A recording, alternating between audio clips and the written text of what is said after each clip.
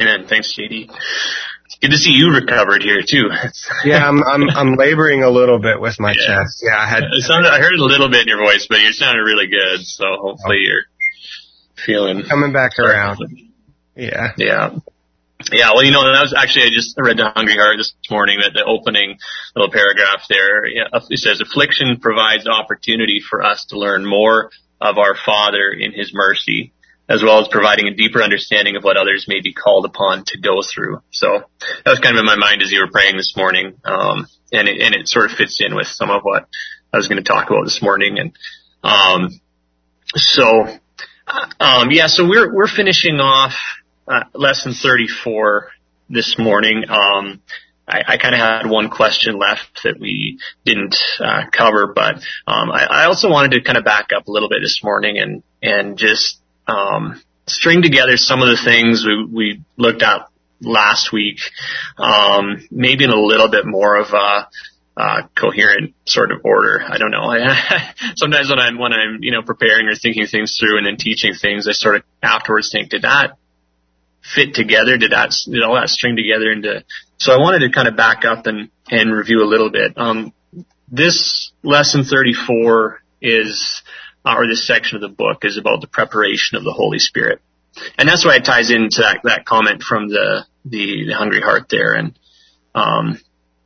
we're talking about the preparation of the Holy Spirit for ministry, and I think we all know this, but it's important to just remember that ministry is not a profession or not a career choice, But, how often is ministry thought of that way? Certainly in the church at large, that's a pretty common conception of what ministry is, that, it's either a professional thing or it's your church hat kind of a thing. We put on my ministry hat and I go do ministry. But I think we want to have our thinking more aligned to Scripture in regards to ministry. And then ministry, is fundamentally the work of the Holy Spirit through individual members of the body of Christ to other members of the body of Christ. It's not my my doing, my duty, my job. It's His work through us. And along those lines, since ministry is spiritual work, how does a person prepare for it, or do we? Does that kind of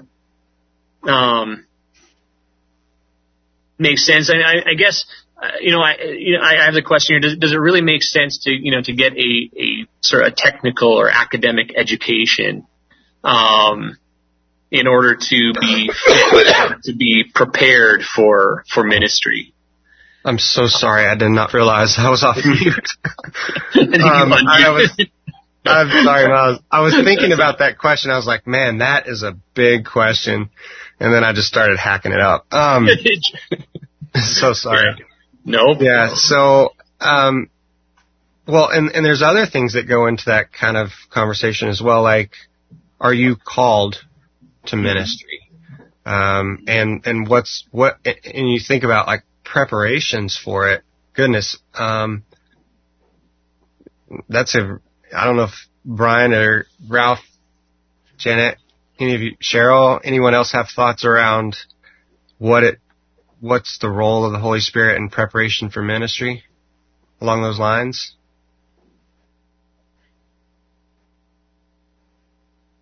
I think for us, it was just, first of all, I think it has very much to do with your walk with the Lord, right? Is formal education necessary? Absolutely not. We know that biblically speaking, formal education is not necessary. The world would tell us quite different. And I think there's a lot of flattery and self pride that goes into the educational aspect of ministry. When I started out with the desire to move into that phase of my life, I was like, I'm going to go find an online institution that would help me learn. And I ended up at Tyndale Theological Seminary, which is where Vern was at. And then, Jeremy Thomas and that crew. And we've talked about that some in the past, but, what's that? Cheryl? Oh, I didn't know Jeremy was at Tyndale, but. Yeah, Jeremy was at Tyndale as well.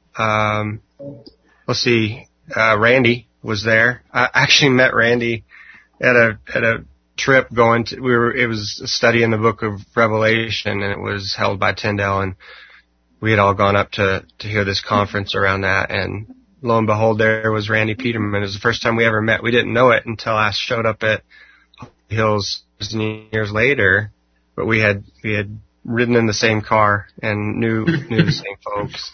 Kind of funny story. Anyway, sorry about that, Miles, but that's good. As I think about, there's definitely a wonderful thing about studying academically. The question is it personal to you in the sense that is the Holy Spirit in the process of introducing you to a person that you are going to minister about and be an ambassador for, or is it simply a list of conversations that you plan to have about someone that you may not be quite acquainted with? Mm-hmm. So there can be positive experiences through ministry and the training needed for that, but oftentimes it leads to a head knowledge, and you end up more concerned with the books you're reading, and the passages that you can kind of pull from in terms of other people's thought, and that loses sight of, I think the entire point of ministry is to represent someone that you know, and that's a stark contrast to what most are learning these days. Mm-hmm. Sorry. Yeah, I really appreciate that. It's you're tracking right along lines of what I was thinking about in preparing for this. I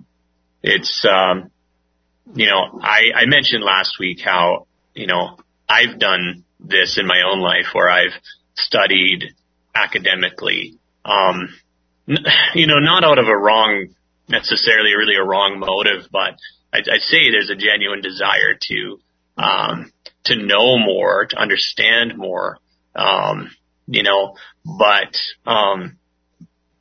just the learning alone, I've seen it in my own life turn into, more of a problem than an asset, if you want to call it, think of it that way. But, and I've definitely seen that, in the lives of other believers, very much engrossed in academic study of the word, but no real ministry in terms of the Holy Spirit's work out through their lives.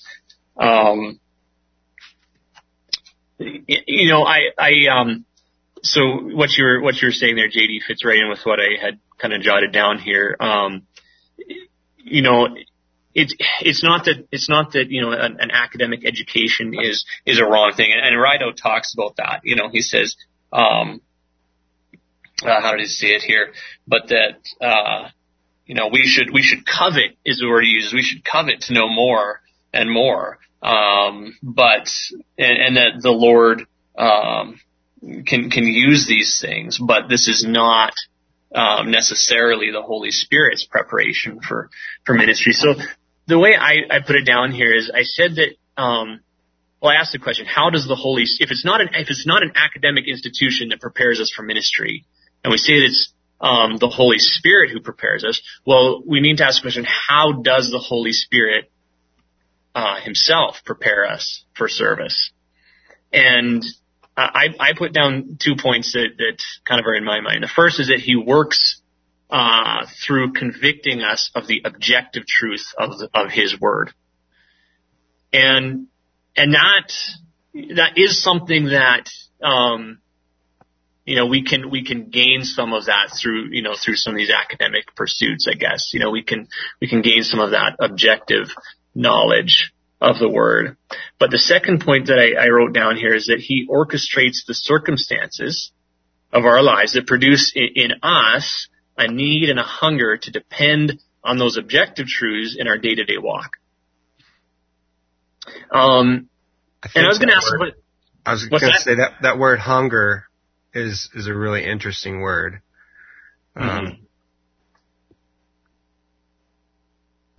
Yeah, I think that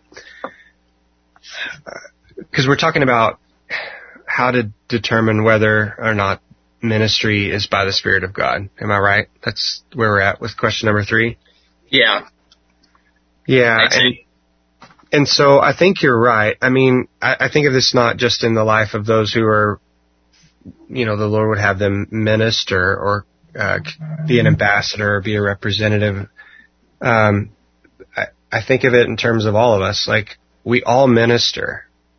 We're going to have opportunities ahead of us tomorrow to do that. Each and every one of us in different ways, some at deeper levels and more challenging levels. And some of us are just going to be, talking to our children or, so ministry by definition is of the Spirit of God. And if it's not, then you're just not walking with the Lord. It falls short of having that ability to pierce joint and marrow, right? And impact a believer, those that we're spending time with in that way. I kind of think of it as just falls short. If I'm not walking with the Lord, if I don't see the opportunity as, and sometimes it's hard because you think about ministering to others around us and you do look for hungry hearts. You regularly think about, is this person hungry or are they groping kind of in their sin nature? And if so, then there's a different kind of ministry that's needed for that, right? For those that you perceive that are walking with the Lord, and they're hungry for ministry in a certain case, a situation in their life, then, at that point, that you've got a whole larger breadth of Scripture available to you to guide and help them think through. But when you do have that hungry heart and you can come alongside and walk with them through those situations, because ministry always has a focus.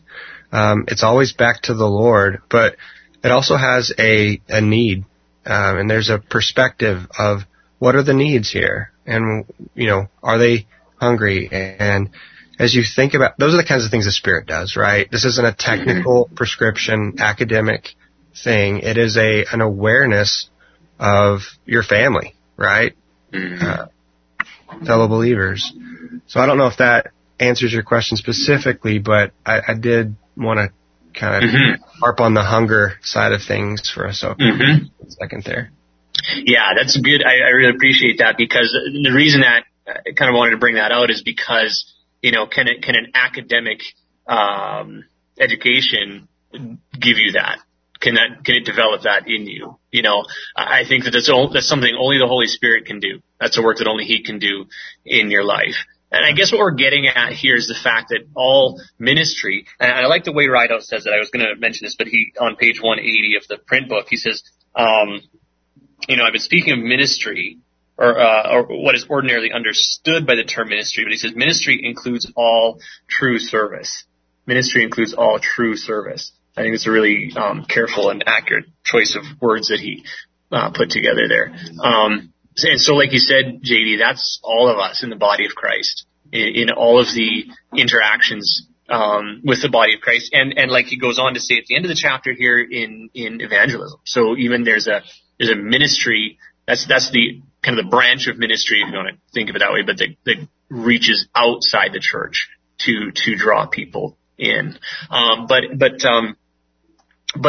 it's, for all the learning that we could do of Scripture, if the Holy Spirit is not developing in you the need and the hunger for that, it becomes really a very useless bunch of, and JD, you used the term head knowledge, and I actually wanted to touch on that because I put down here in my notes, I said, are we talking here about what's generally, you hear often the phrase, head knowledge and heart knowledge. And is that what we're talking about? I understand what people mean when they use that kind of distinction, of terms, but I think the thing is that, the way I've often heard it used, is that, heart knowledge means that you're feeling it to be true. You knew it to be true, but now you feel it to be true. And I have a problem with that because, our feelings, we could ask the question, are our feelings a more sure basis for knowing truth than God's written word? And I'd say absolutely not. I mean, we've got the Holly Hills has got the, train on the tracks phrase, right? It's like a train on the tracks, the feelings follow. We should never be following our feelings. And so, just because we have an experience of something in our lives and we have feelings about it, that doesn't make the truth of God's word, more certain or more sure. But, so we're not talking about, learning something academically, learning head knowledge, and then learning it in our heart. But I think, or learning it through our feelings. That's not what we're talking about. But what I want to kind of, the way I want to look at it is that, God simply shows us an objective truth in His word, and then He shows us how that applies to our specific circumstances in our walk. But the authority is still the basis on the basis of His written word, that He's revealed it as true. Does anyone have a thought or a comment on that? Is that too abstract? Does that make sense? It does make sense. Yeah, totally. Okay. That's good, because I want to be clear in that when we're kind of talking down, or I'm sort of, talking down just Bible study in a kind of cold and calculated sense. I'm not advocating for a mystical feelings-based sort of Bible study. The Word of God is authoritative, and we should seek to understand it as clearly and accurately as possible, as Rideout says, even in the original languages. We're going to be this Tuesday starting with a group of young people here. I mentioned this in the past, but I'm going to start teaching them, some basic Greek and some basic Bible study skills, and we're going to be doing some of this academic stuff. So as I sit here and kind of talk about this, it's not that we oppose, excellent Bible study, but that we understand that on its own is insufficient to prepare a person for ministry. It is needed. It's needed to understand the Word of God. But like Rideout says, he says he talks about the blue collar worker. Everyone kind of read that, recognized that. He says he's just or is that what he calls him? Something along those lines, anyway. But he calls him the ignorant and unlearned man. I believe, unlearned and ignorant man. How often has the humble blue collar worker a deeper and broader knowledge of the divine truth than the learned professor? And he says, do not be afraid of that ardent young evangelist who knows one thing. And I talked about that last week. The one thing is Christ and Christ crucified. Surely we should study to know more and more of God's word. It's revealed to us for a purpose. But at the same time, if we don't have the Holy Spirit working through us to prepare us and to use us, then it becomes very, very pointless. So hopefully that kind of point is clear. But as we're talking about the circumstances of life that do this kind of that the Holy Spirit uses to prepare us to develop this hunger, what kind of circumstances primarily are we talking about? And I think it's mainly through trials. I think it's mainly through trials and sufferings. And I just wanted to ask the question, why is that? Why would that be that it would be primarily through trials and suffering?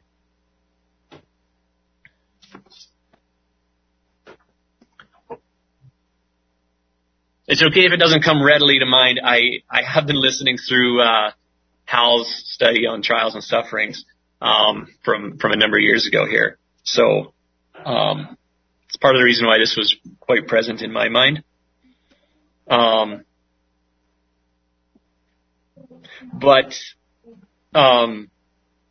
This statement is borrowing pretty heavily from Hal in this, but he says, so that we would, in answer to that question, why is the Holy Spirit using trials and sufferings? Is so that we would reckon ourselves dead, and that the life of Christ would be lived out through us. If we were being,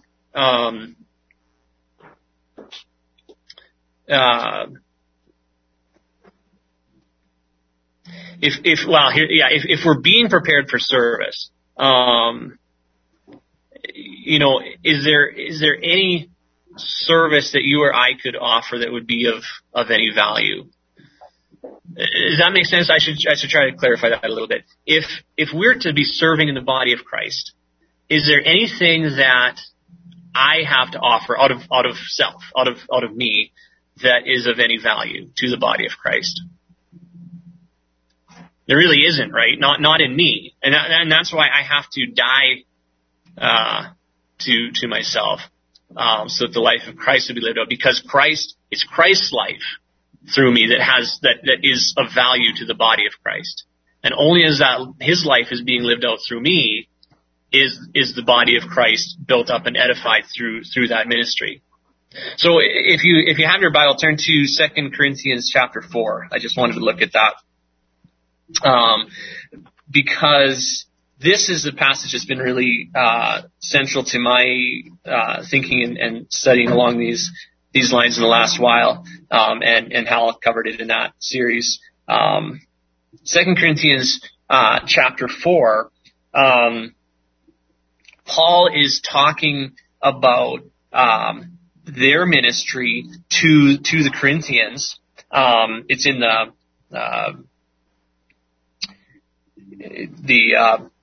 he's talking about him and the others who ministered with him. He's starting in verse 5. Starting in verse 5. Okay, 5. He says, For we do not preach ourselves, but Christ Jesus is Lord. That's the one thing that Paul, he determined to know one thing among them. That was it. Christ Jesus. And ourselves as your bondservants for Jesus' sake. That's the concept of ministry. I'm just your bondservant, for Jesus' sake.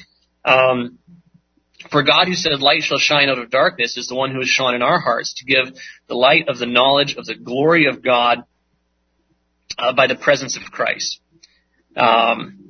And then we go down to verse 7, and this is where he starts to talk about, but we have this treasure in earthen vessels, so that the surpassing greatness of the power will be of God and not from ourselves. And then he goes through the familiar list here. We are afflicted in every way, but not crushed, perplexed, but not despairing, persecuted, but not forsaken, struck down, but not destroyed. Always carrying about in the body the dying of Jesus, so that the life of Jesus also may be manifest in our body. So, and we could go on there and learn a little bit more, but that's the core part of that passage that I wanted to turn our attention to, that it was these circumstances of trial and suffering that were a dying for Paul and his companions in their ministry, so that the life of Christ himself would be lived out. So it would be his work and not their work, so that he would get the glory and there would be true and effectual service to the body. And Miles, most of us need those trials that we can't do anything but depend on the Lord, and that's where we're supposed to be. Yeah, exactly. Yeah. Yeah, Hal said it. Well, actually, this is kind of a combination of some things that Hal said, but and something that Newell said. But through trials, we come to see our utter helplessness. Through trials, we come to see our utter helplessness and His total sufficiency. And I think that we've all experienced that to be true. It's in those trials where we recognize our helplessness.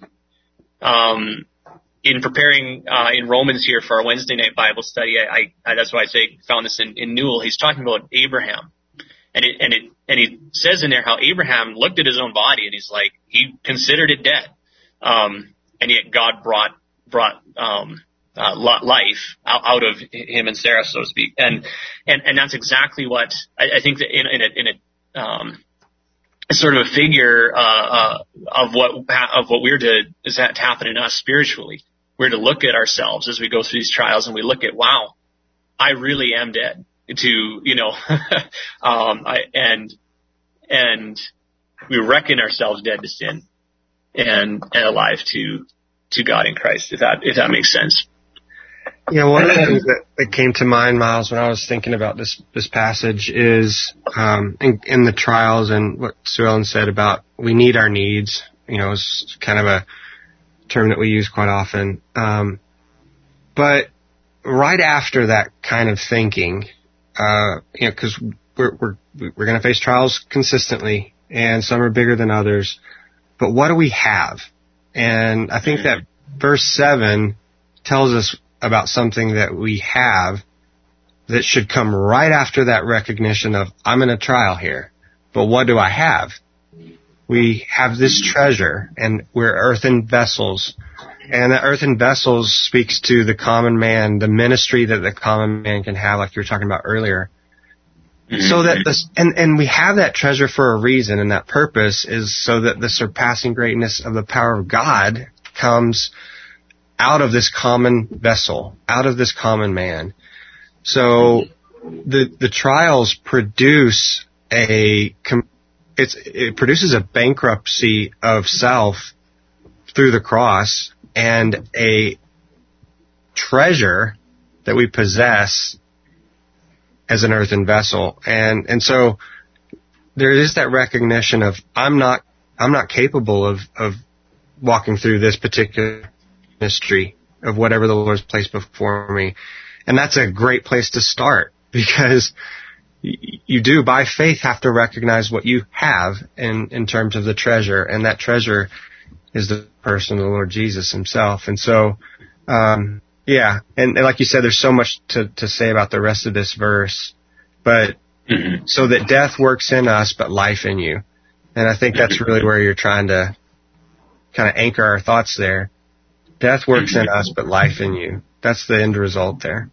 I've come to kind of see it and think that really is the heart of true ministry. What he's too. Verse 12. So death works in us, but life in you.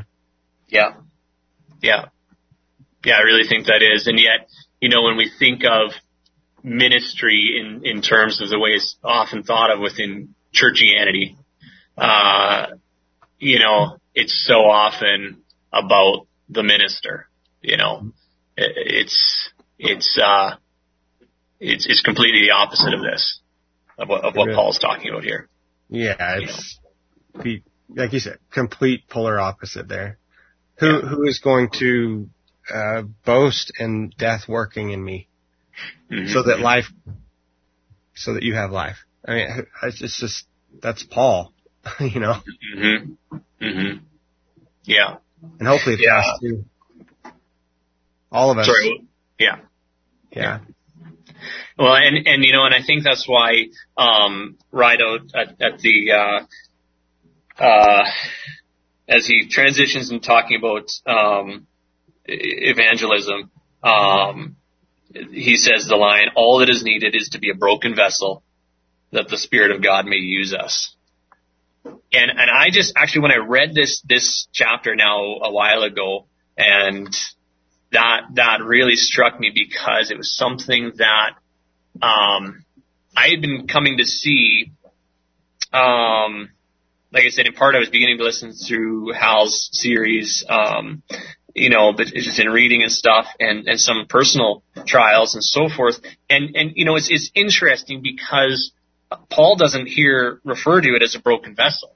He calls it an earthen vessel, and like you said, JD, common vessel. That's the idea there.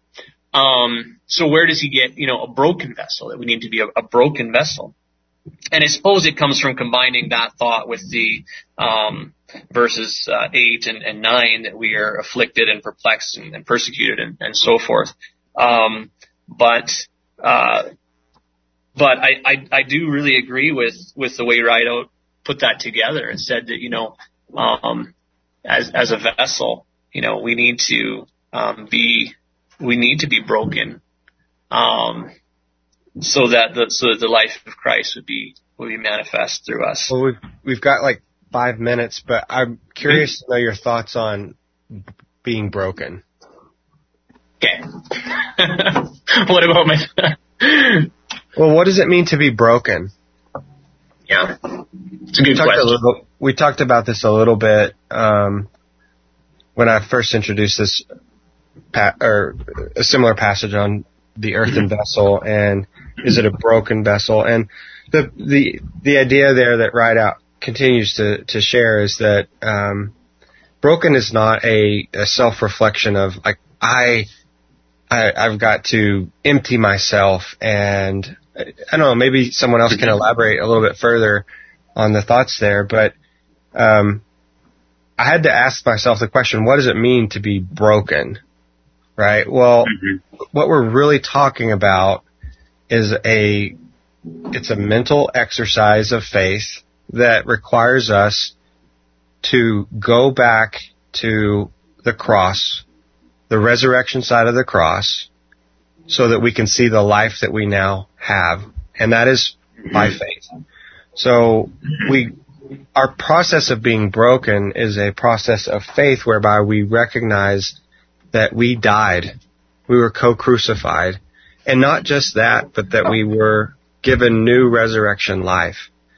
So when we think about being broken, it's a mental process of faith that takes, and I think the word mental might be a little confusing there because it is mental, but it's obviously led by the Spirit, right? The Spirit's the one that convicts us of this need of brokenness. The Spirit is the one who convinces us of our need, and He does that completely through the Word of God. And so that brokenness is a place of openness, of faith. Like God, what is it that I'm missing about this particular situation? But it's not so much just that, it's a matter of going back to the realization that I'm not capable of these things. Yeah. My abilities to speak or talk or share or play music in a certain way, I cannot do that without recognizing that you are my life now. Mm-hmm. So the broken place is a wonderful place in the sense that it puts yourself in your place. And where do you belong? You belong at the cross. Mm-hmm. But Christ has a life that He is conforming you and transforming you, and all of those activities that He's involved with and that the Spirit is involved with to produce something that you could not produce on your own. And I think that's really what we're after, right?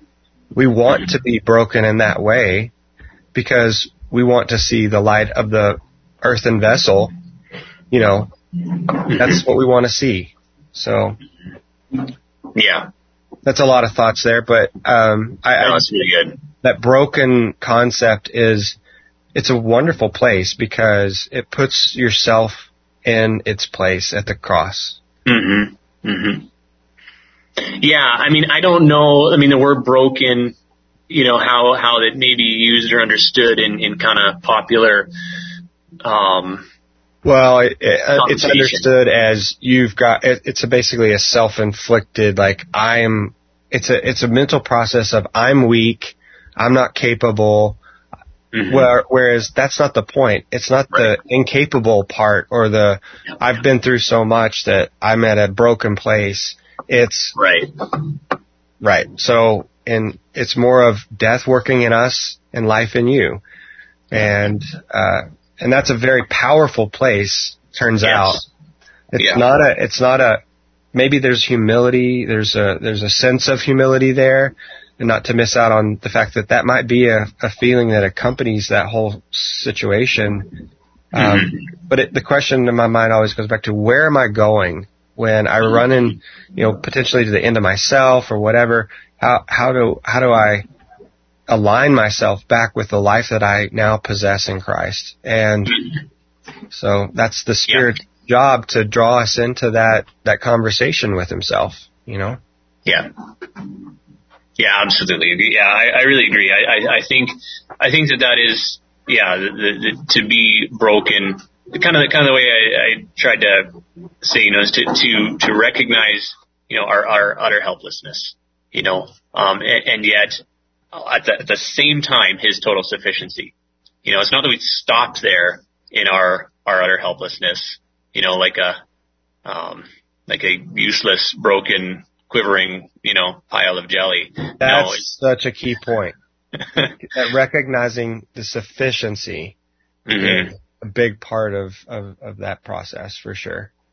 Yeah, it's the two sides of the same coin. You can't, we don't stop at our utter helplessness, but it's part of the recognizing it's dead to sin, but alive to God in Christ. I was going to say one thing that I think of when I think of brokenness. I think of exactly that verse you were quoting, Miles, Romans 6:11, where we're considering ourselves reckoning ourselves dead to sin and alive to God in Christ Jesus.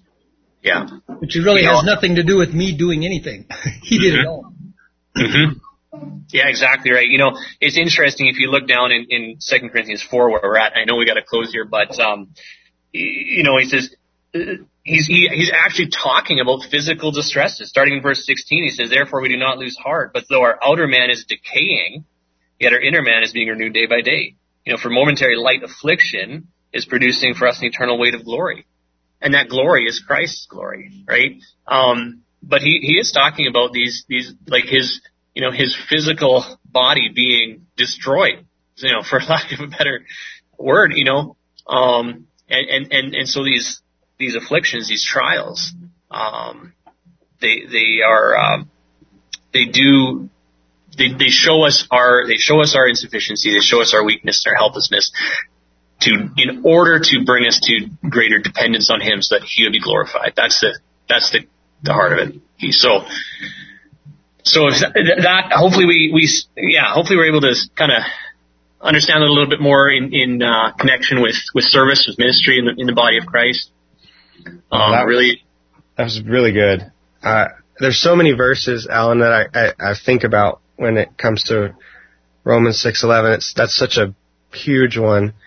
But golly, this whole chapter of 2 Corinthians 4 is just riddled with the kinds of truths that punch at the topics we've been talking about today. It's manifested in our mortal flesh. I mean, Paul is just so rich there.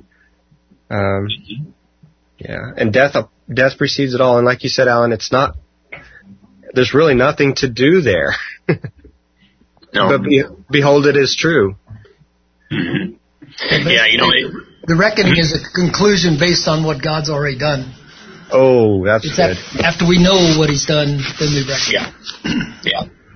You can't reckon yourself dead without at the same time reckoning on what he has done, the life that he, to properly understand that, properly apply that. But I really, really appreciate all so we basically got through a review. I didn't get off to question 1 at the end there about, where he talks about the gospel, but, I'm not even sure what the plan is for next week. So we'll, I know Mike had given me lesson 35. I know they're going to be back. I ended up finishing off, almost finishing 34, but we'll see. We'll get that figured out, but I'll close in prayer here and then. Heavenly Father, we thank you so much for the opportunity that we've had this morning to discuss a little bit more, to gain a little more clarity on what it is that you are doing through your Holy Spirit in your church, in the lives of believers, in order to cause the building up of the body of Christ. Lord, we thank you that you do that. You do the preparatory work because it's you who knows what you're preparing us for. You take us through specific trials that are necessary for us to go through in order to carry out the specific service that you have to do through us in the lives of others. We just thank you for that. Thank you that you are so perfectly and masterfully orchestrating and working all of that out in each one of our lives. Lord, we just pray that we thank you that you continue to do that work in each one of our lives, and we just give you glory for that work that you're doing. We thank you for it. In Jesus' name, amen.